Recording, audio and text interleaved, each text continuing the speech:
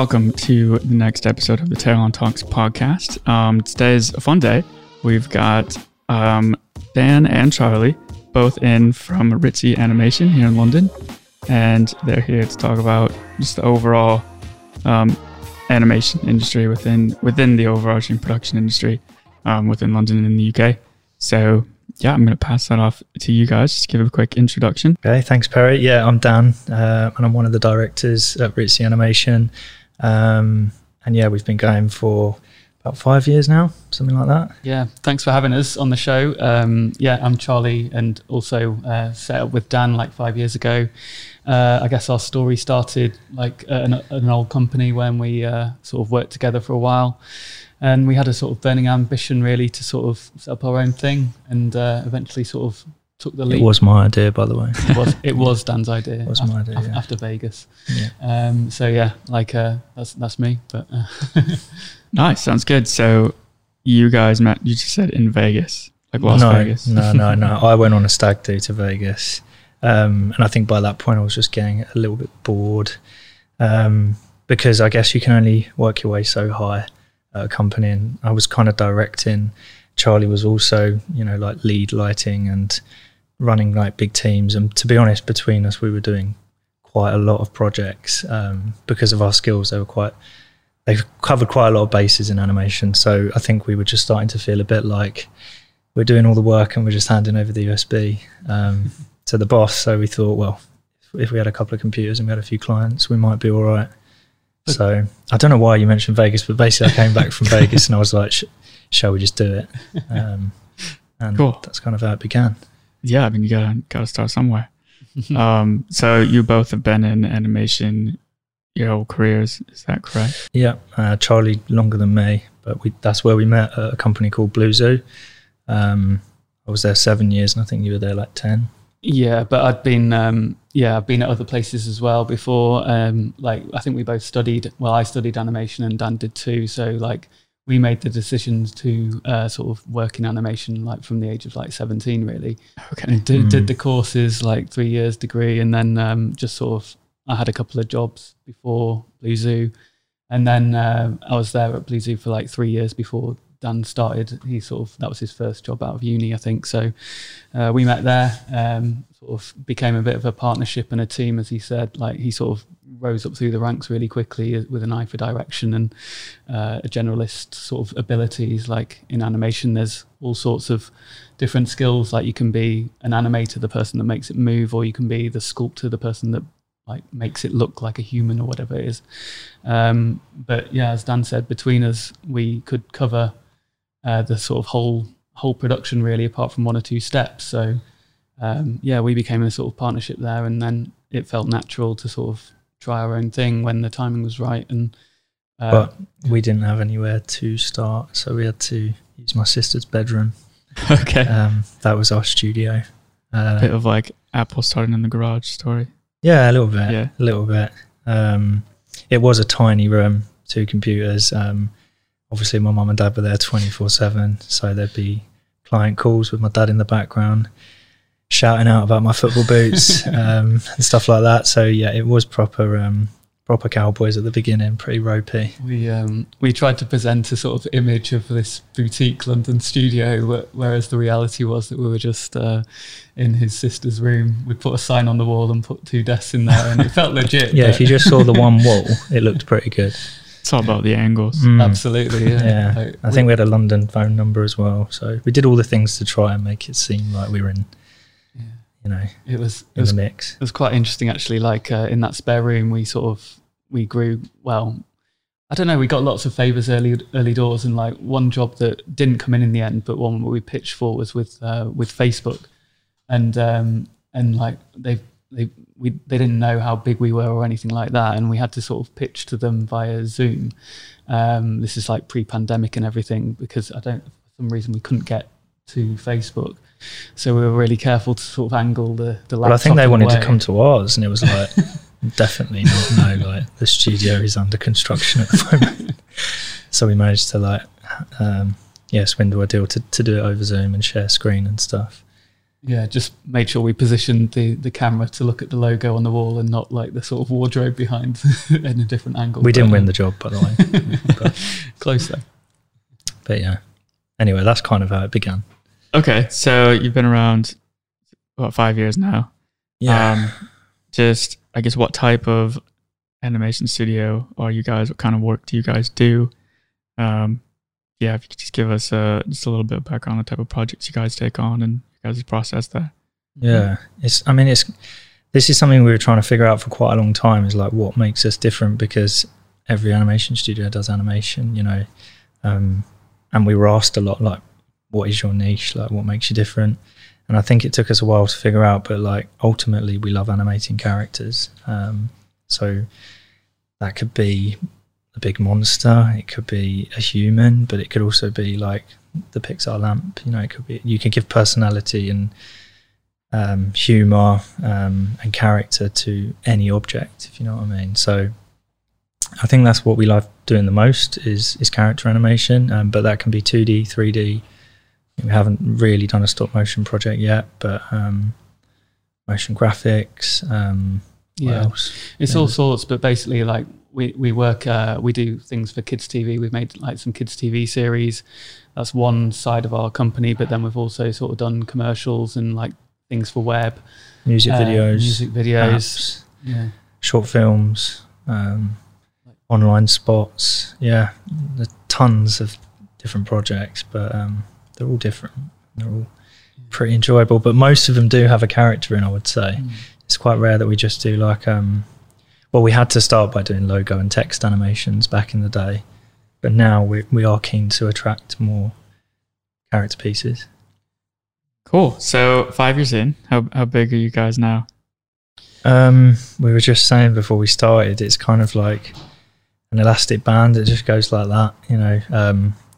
Depending on the project that comes in, we get big, we recruit, get loads of freelancers, and then as the project goes on, sadly people leave, and then by the end everyone's gone. But then when you multiply that by like 3 or 4 projects, we're kind of, what's happened I think is we've gone from like 2 people to 3 to 4, 5, but then amongst that we've had periods of loads of people. I think at the moment we're on like 25, because we're just coming towards the end of our second kids TV series, Obki. But now we're ramping up for another project, so it's really hard to put a final number on it. But core staff is like 6 or 7 probably. Okay. We should know that, shouldn't we? We should know, yeah. So you guys rely on a core staff, but based on the project, you guys have a heavy freelancer community you guys reach out to. Yeah, and we get those people back as well, so they sort of feel like they're part of our family, if you know what I mean. Even if they go away for a couple of months, they come back, they're with us for another 6, you know, so.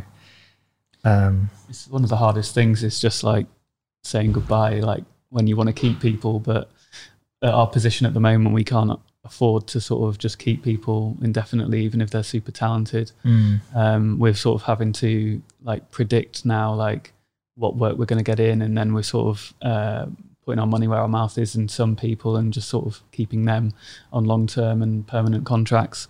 But there's plenty others that we'd love to sort of keep, but we just can't justify at the moment. But we did go back down to just 2 in the pandemic. Went back to me and Charlie for ages. And then about 2 months later, we were at our peak at like 40 because of the first series of Obki. So yeah, it's crazy how quickly things can change, you know. Would you say the pandemic as a whole had a opportunistic effect on the animation industry coming out of it? Well, I really don't know the answer to that, because like at the start of the pandemic, obviously there was no film and TV. So like the phone was ringing off the hook with all sorts of people wanting a substitute for film. And so animation is a natural sort of port of call for that. But so we spent like the first couple of months of the pandemic basically pitching on really big jobs, but none of them happened really.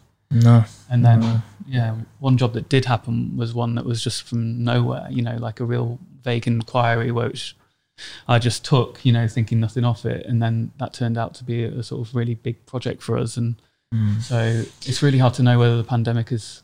I think it was. when you told people the price of animation. Like, it usually the conversations used to go really well, and then it was like, and how much is this going to be for like 30 seconds? And then you'd quote, and it was like, oh, we'll let you know then, you know, because I guess it is just more time consuming and more expensive than a quick live action advert, you know. I don't know, that's how it felt, you know. It was just those were the points the conversation sort of died out a bit.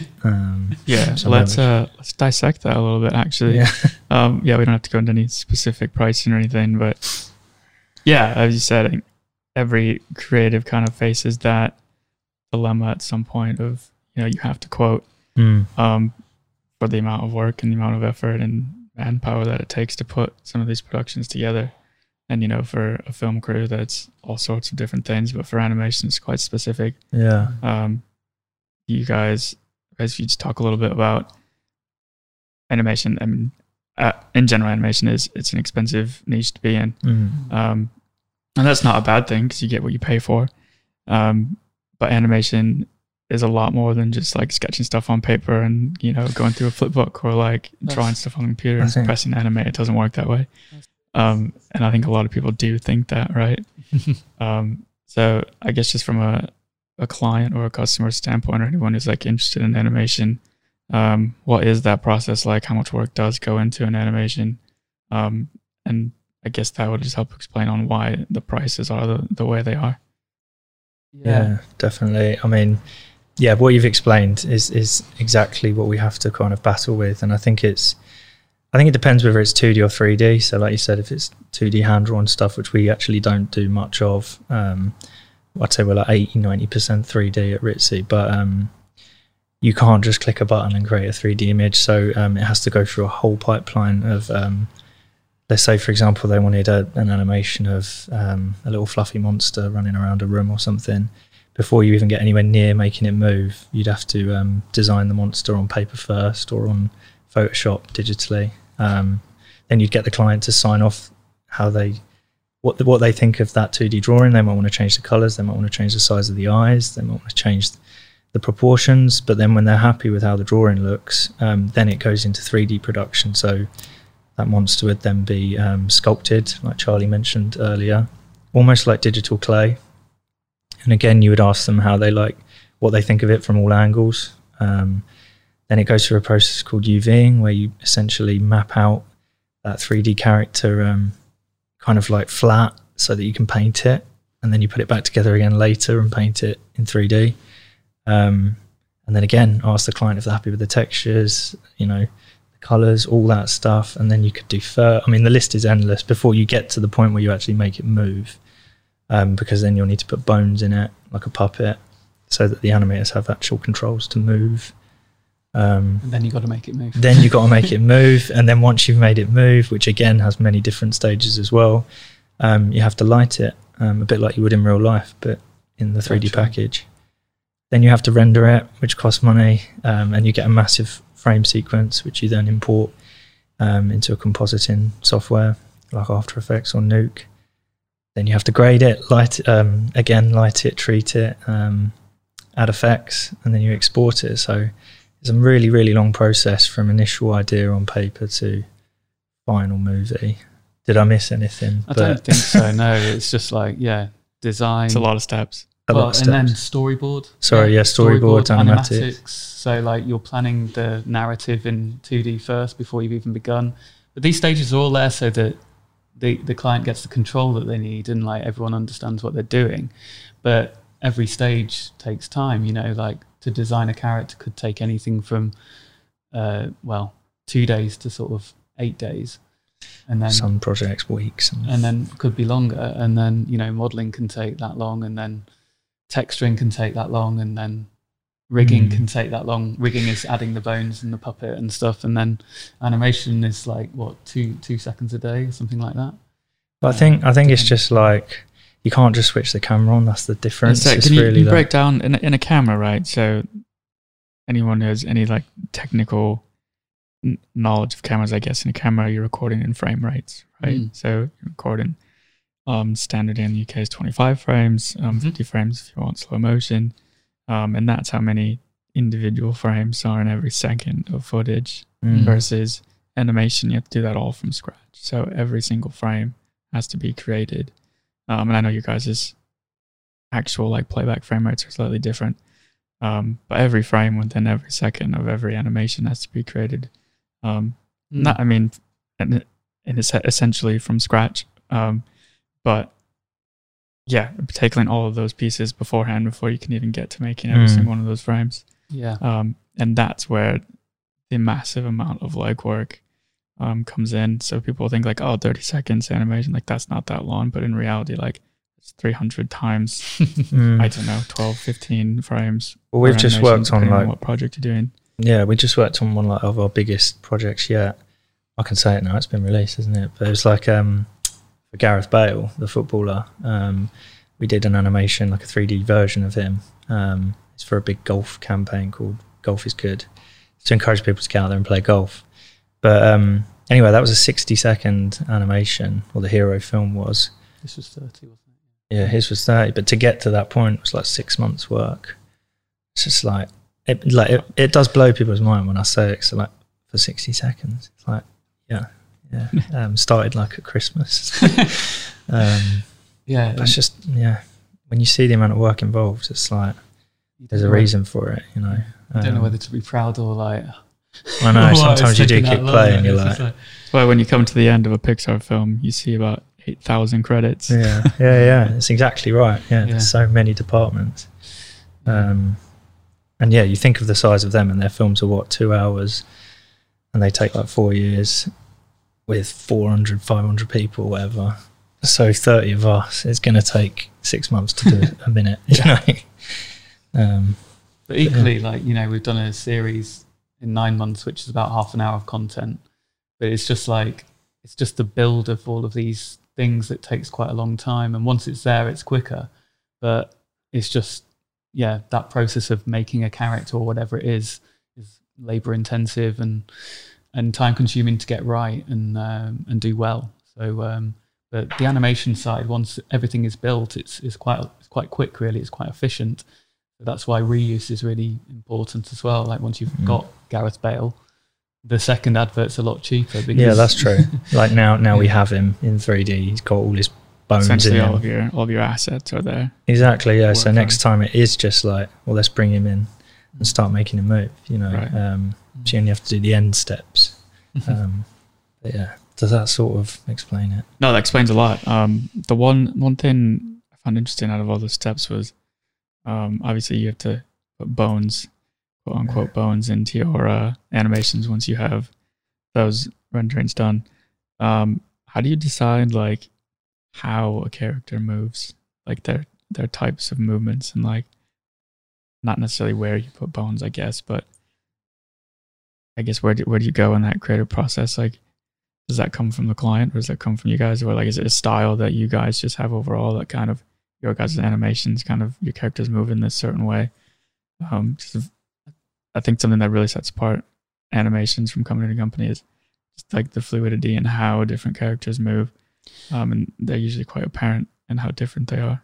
I think it depends entirely on the brief, because like we've had projects where it's like really, really wacky, and like you might sort of have limbs that like are double as long and bend strange, and like that those characters have a really different personality to, say, Gareth Bale, that's a bit more sort of strong footballer, golfer, like, you know, more realistic animation, I would say. So like we try to inject as much personality as possible, I think, and that's like where Dan's speciality really. So I've probably like jumped the gun before you, but it's right. I mean, most of the time a character either has 2 legs or 4 legs. It's either an animal or a human or a monster, and that's the like 10% where they have like 1 million different legs or something, but we don't animate many of them. So there's only 2 different kind of bone structures really that can go into them. A quadruped, which is the 4, or a biped, which is 2 legs. And there's kind of a standard kind of bone setup. But then once that's in there, it's down to the animators to make it move in an appealing way, you know. So you could do a wave that's like that, you do a wave that's like that, you know. So that's when we get these show reels through from animators that apply. We're looking for like appealing movement and like character and personality and like Good timing. good timing, good pacing, good weight. The 12 principles of animation, basically, which you might not be aware of, but it's like a book everyone studied at uni. Can you name them? Oh, don't. Sorry. Squash and stretch. There's a ton, but yeah, that's in answer to your question. Like, you can make something move so many different ways, and it depends on the end goal of the brief, really. Okay. Yeah. Yeah, because a client might say like, that's way too bouncy and cartoony and silly. You know, want it to be like really serious and moody and slow, and it's like, shit, we messed that one up. You know? But that's why it's important to have the stages. You know? Right. I think like a lot of it is almost dictated to by the design, though. Like, you know, if you look at just a character that you've made, you'd almost visualize how that might move, and like, it might look quite quirky, in which case you'd have a lot of like bendy limbs and things like that. It's a bit more slapstick, whereas something looks quite serious, you know, you'd probably animate it a bit more naturally, more realistic, I would say. But yeah, it does just depend on the brief and the animator as well. Different animators bring their personalities into it as well. That's also a key thing. Like the series we're doing at the moment, I can look at each episode and I know who's animated it in the office, which is quite interesting because it's the same character, but like I can just see that looks subtle like differences. Yeah, I think I know who animated that because of the size of the eyes or what they've done with the mouth or the way he turns and their timing. It's just like, yeah, that's definitely Vitus's shot, or that's definitely Mark's or Ali's or something. Yeah, so it is interesting. Oh, that's really interesting. So yeah, to piggyback off of that, what do you guys look for, I guess, in an animator? You work with a lot of freelance artists, and sounds like, I guess also to go off that, is there quite a lot of freelance work for animators within I guess the industry as a whole, but in London as well? Yeah, we're really lucky now, like, because we have got to a point where we're getting quite a lot of applications like daily and stuff. It's really hard to look through them all, but we really want to. But you can tell quite quickly when you click play on their show reel, how good they are, if you know what I mean, or how experienced they are.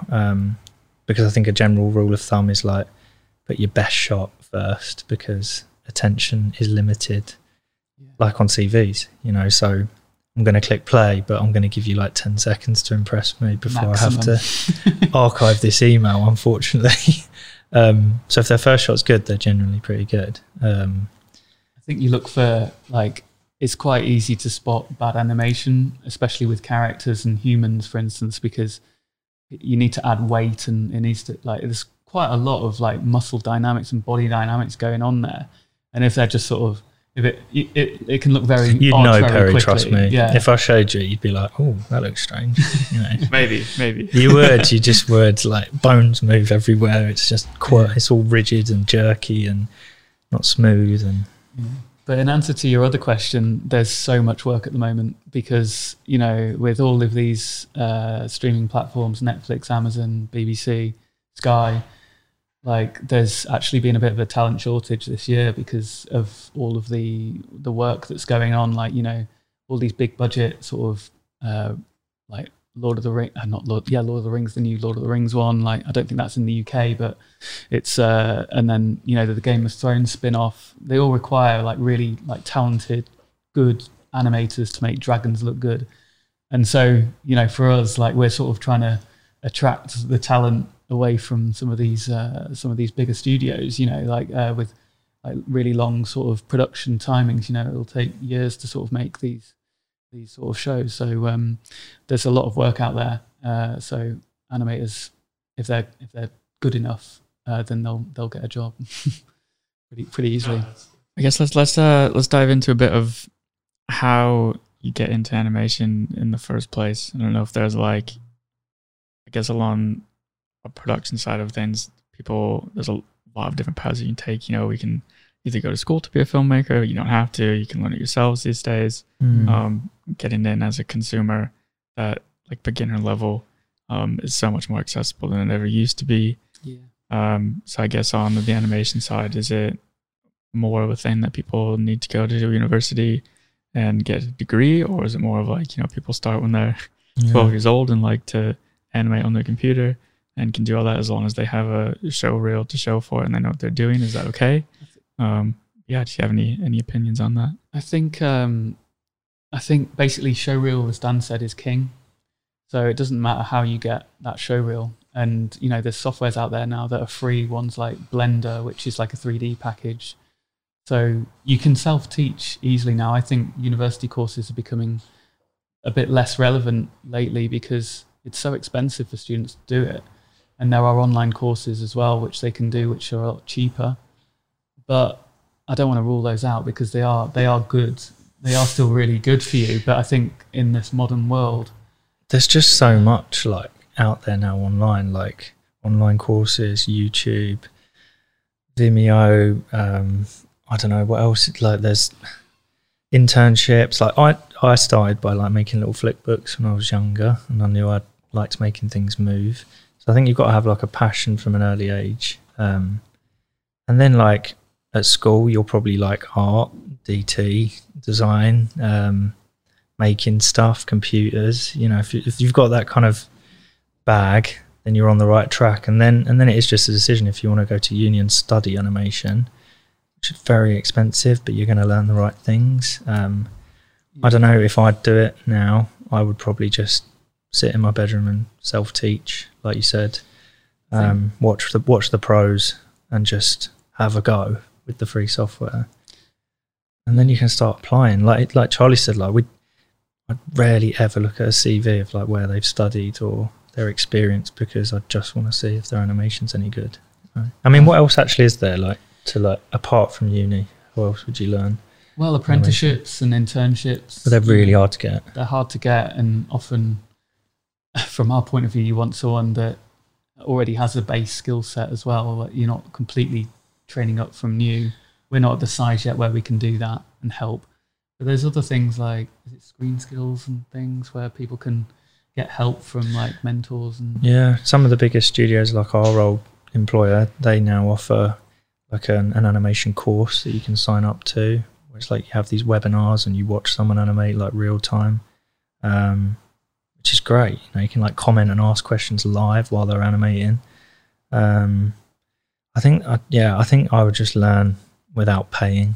Where possible. Yeah, where possible. I think that's the thing as well, because when I went to university, like essentially you're self-teaching whilst you're at university anyway. It's just like it just provides that network of people that have a similar interest. Yeah, the network and the structure, I guess. And then some industry links as well from courses. But essentially, you do have to learn it yourself anyway. It's just like you're motivated by the fact you're trying to get a degree. Mm-hmm. And you're probably motivated as well by how much you're spending for that degree. And so ultimately, you have to teach yourself animation in whatever field that you want to be in. Yeah, I don't know if we've just put people off uni by saying all that.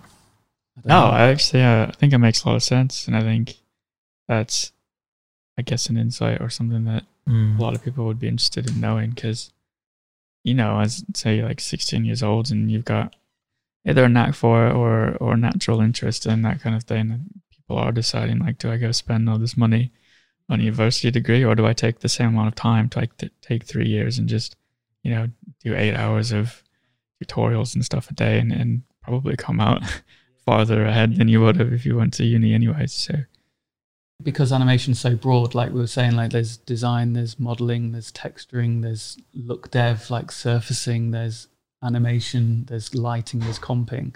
University is really good because you get to experience all of these stages and like actually choose what you're good at and what area of animation you want to go in. I think that's quite hard to do on your own without knowing that you want to be an animator. You know, it's so broad. It's going to be really hard to sort of decide as a 16-year-old or something, oh, I want to be a sculptor or whatever it is. So university I see as like a sort of a place where you learn the process, and then from there you basically specialize probably a bit later, because otherwise you have to like see it all to like decide which areas you like, I would say. Can we break that down as far as you said there's seven different areas of animation, I think you just listed off. I reckon there's something more. like that. There's more. There's more. But yeah, I guess I just assumed you would just become an animator. I think that's why when you've been saying animator, Charlie's been saying like, well, Dan can answer that question because I'm an animator. Which is making it move. Which is just making it move. If you've got a lot more different design processes that go into it. Yeah. So what are the, I guess, general different areas that you can work in within animation in general? There's design, which is the 2D stuff. Then there's sculpting, which Dan said earlier, which is the digital clay side. And then there's texturing, which is adding like skin painting color, the 3D models, like t-shirt, cotton, whatever the material is supposed to look like, metals, things like that. Then there's rigging, which is adding the internal skeleton so that the animators can make it move. Then there's animator, the person that makes it move. Then there's lighting, which is virtual lights, making all of the shadows fall in the right places and all of that stuff, which the animators don't see. No one sees until the end. And then there's compositing, which is bringing in all of the renders together and making it look as pretty as possible for the final image. So you can. But then there's tons more in between all that. You know, there's storyboard artists, concept artists, map painters. These are doing the backgrounds. Production you could go into production coordinators, production managers. That's more the running of making the animation. Usually people do like pipeline, which is like coding, making sure it all runs seamlessly from department to department. File structure's all good. Directors, you know, there's just tons within animation. It's not just an animator. I figure the bigger the project as well, the more specific your job gets. Yeah, definitely. And the bigger the studio you go to, the more you'll be like one person on that specific team doing that specific job, which is what we quite like about Ritzy at the moment, is because we are young still. We're still quite small. People are coming in, they're getting to do a bit of everything, and they've been able to tap people on the shoulder and be like, oh, how's that looking? I did the paintings for that. Like, what's it looking like in 3D? And they're going, oh, you know, this is what I've been doing with your textures. And then they see the other guy on the other side of the room that's making it move, and they're like, oh, that was the character I drew a month ago. It's been built in 3D now. So they're all talking to each other and they're all working with each other, and they're getting to have a go at every stage, you know, which we really like. I suppose it's a generalist. It's called like a... Usually people have like 2 or 3 areas in animation that they're better at. So someone might design and storyboard, and someone might animate and sculpt. Someone might light and code or something. And like for us at aged 5, we like people that are really good at flexible. One thing, but then good at 2 or 3 others, so that we can put them to different tasks more easily. Keep them longer. Because if they're like, oh, my contract finishes on Friday, we can be like, well, let's have a look at what you can do. And if they can do like 3 or 4 different things, we might be able to use them on a different project for that department, you know, or that stage of the process.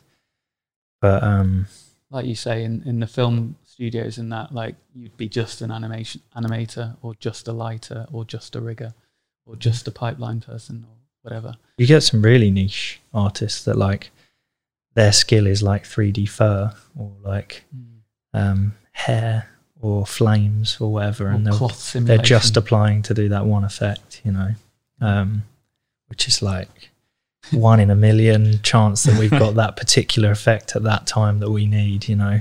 So yeah, it's really broad. How do people get to that point of being that? I don't know. I don't know, because I never at uni was like, do you know what? I love hair. That's all I want to do is hair. But they do seem to have a passion for it. I guess they must have like been asked, do you fancy having a go at doing this during a project? They've done it. They've really enjoyed it. They've learned loads about that specific effect, and they've got really good at it. So they're like, well, can you do the hair for this character and this hair? And then they become a hair specialist.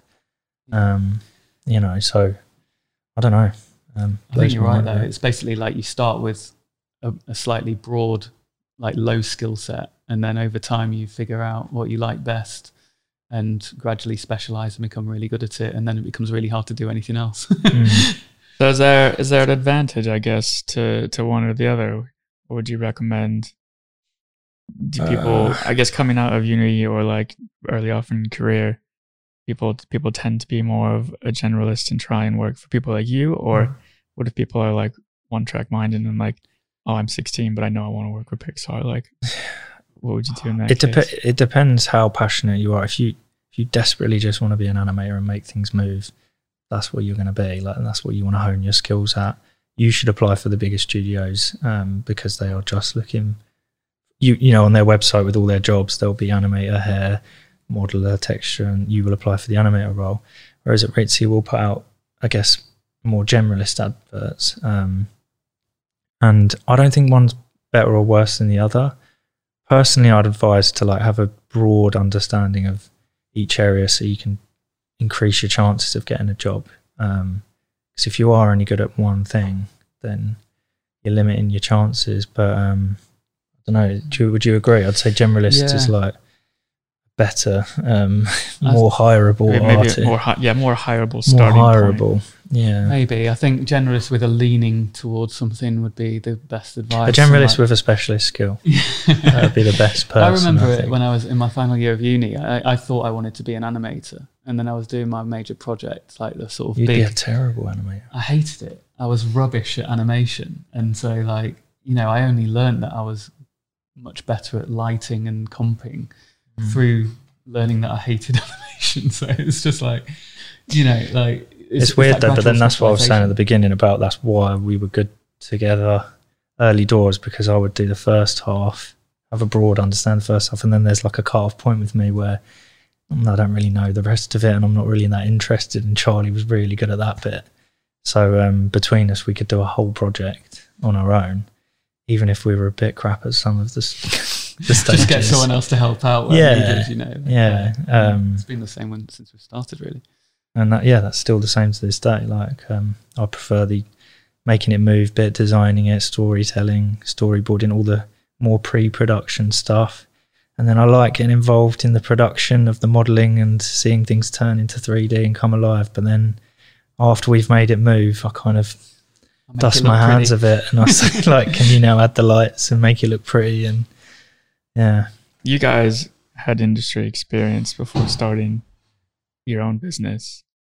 I guess because you said there's a lot of work out there, is a lot of that work more, I guess, is more of the work like working for a big production studio, and more work is like, it's easy right now, not easy, but the opportunities are there to be a freelancer, or the opportunities there as well to for those freelancers to go and maybe start their own studio as well.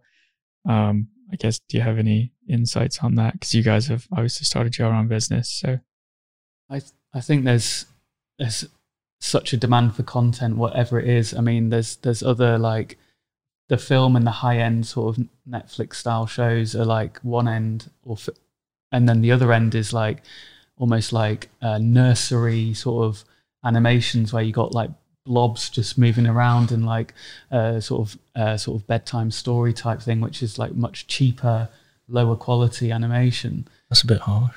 Well, it is though, isn't it? Because like there's such a demand for content on YouTube. Parents want like something to slap on for their like youngster. Like and babies don't care how detailed it is. Exactly, they don't. So then there's this demand for like just get it done, stuff just out. get it done. And and so animation is relatively cheap for that. And so, you know, they're the sort of like, they can look quite weird, I think, but yeah, there's all sorts of different standards that you can do in animation.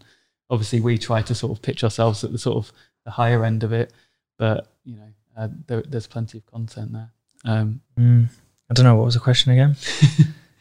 Basically, just if you had any like insights or advice to, I guess, whether people, any advantages to staying freelance versus like working for one of these bigger studios versus the third option of also starting your own animation studio. Well, I guess job security, if you manage to land a position in a studio that you like and you're happy and you're doing what you enjoy, then that's great. With the freelancers, I think you've got to be prepared for some quiet patches and to make the money while you can, and you'll probably have some really good jobs and some really terrible ones. But at least you're getting your name out there and you're working for different studios and meeting different directors and different teams, and they'll get you back if you do a good job. So you become a bit of a name in the industry, if you know what I mean. But some people like studio hopping. Like, we meet them all the time, and they're just like, I've just worked at here, and I was here like 3 months ago, and then I went and did a gig over there, and they don't like settling, they don't like staying. And then there's others that like just want to stay put because they love it. So love the security, love the sort of friendships that you build in a studio, and it's just different, but it's different personalities to suit different. But yeah, if you want to start up your own studio, I think just be prepared for like years to be knocked off your life. I think that's my advice.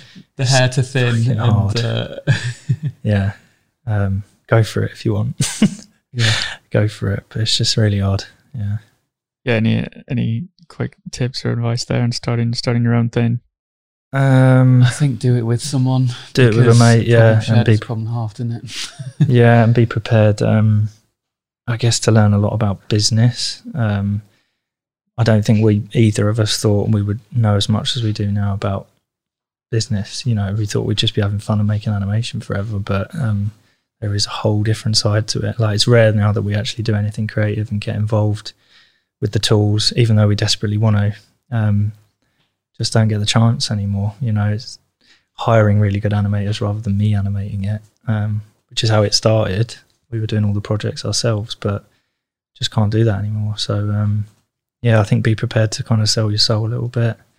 Do you still a little, if you want to. You sure you're in this, mate? I love it. You sound really confident. I love it, but do you know what I mean? We don't get to like do the fun stuff anymore. Yeah, we basically sort of we didn't really know what tax was before we started. Did you not? Well, oh, come on, mate. Like, I missed the finance out of either of us, but yeah, there's just so much to running a company, and I think you have to. I think the one thing that we were told that is so true is just like, when you run a company, like, you can never really fully switch off from it, and so there's always something to think about or worry about slightly, but the highs are so high though, and like, I've loved sort of running this because when you get your first job, it was like a really small project, and we were like yeeping in my car when we found out that we'd won a job, and then, you know, it's just really exciting, like, on the whole. So I would recommend it, but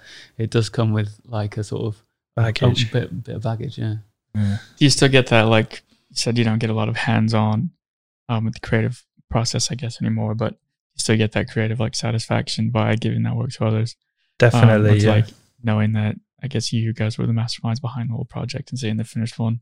Definitely. I find it really enjoyable looking for artists and meeting new artists and seeing them do the work and briefing them to do the work, and then they show me what they've done, and it's like, yes, that looks amazing. You know, it's exactly what we discussed and we spoke about. Feeding back is like 50% of our job now.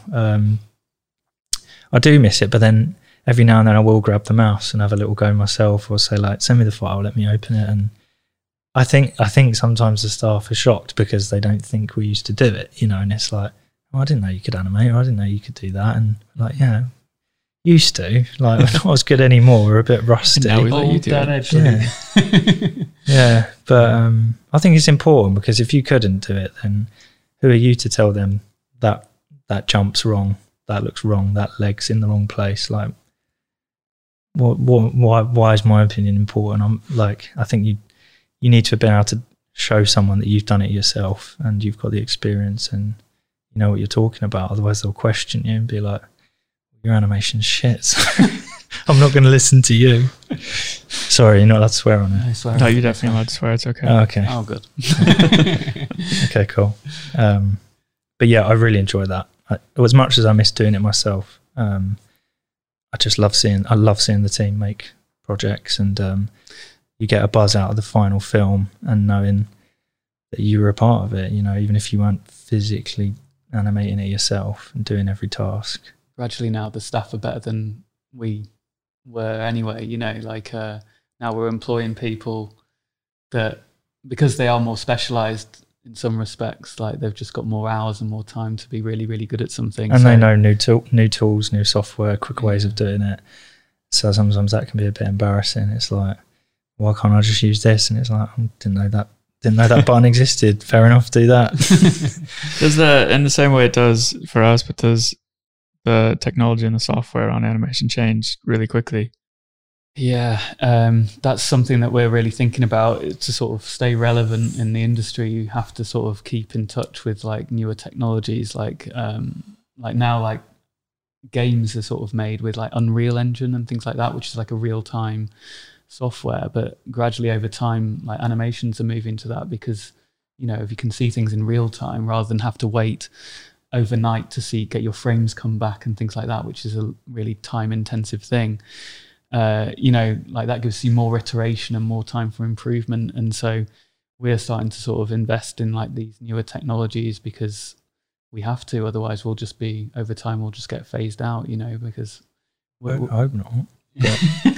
there is still like, no, I know what you mean. For be like a really good eye for art and good taste, but if there is still that technological side that you need to be really relevant, but it's costly, to learn new tools and get them and train staff up, and it's one of the headaches that we've got. I think if you can show a client something earlier, something final earlier, rather than waiting 6 months, then there's a lot to be said for that, because I think that's the key these days, is like people are willing to like pay this money for you to do the job, but they have to wait so long before they can see like the final project. And so some of the new software that's coming out, like Charlie mentioned, they are making it quicker now to like quickly mock something up and see it and get them a preview earlier. Yeah. And like if we don't start hiring artists who have experience with that software and stuff, like other studios will take over and be able to deliver quicker and stuff. And that is a real danger, really, because we're still doing every stage the way it should be done, but it's just evolving, and VR might be a sort of different sort of avenue that you go down, where clients put on a VR headset and you can sort of see an edit in that respect. Like it's changing so quickly, and who knows how content will be consumed in a few years. Cool. I think the only other thing I would really like you guys to cover is I guess this is quite a general question, but I guess who or what is animation for? What are like the different uses for it? I guess why would someone choose an animation project and take on that longer time frame versus the more traditional, just like regular live action production? That's a hard question. I think ultimately it's like you can do things in animation that you can't do in live action. You can bring to life, this microphone can bounce around the studio and have a life of its own. Everything could float up in the air. You could have tons of visual effects. Like, it really depends what you want. You know what I mean? And I think animation... It's about control, I think, as well. Like, you can control animation however you want. If you want like that reaction of the actor to be that little bit more subtle, you can communicate that, and the animator will do it. So, but again, that's for like the sort of serious sort of film side of things. But you do get ultimate control in animation. You control every single nuance. So there is that. But then, like Dan says, you can make anything you want move in any way you want, really.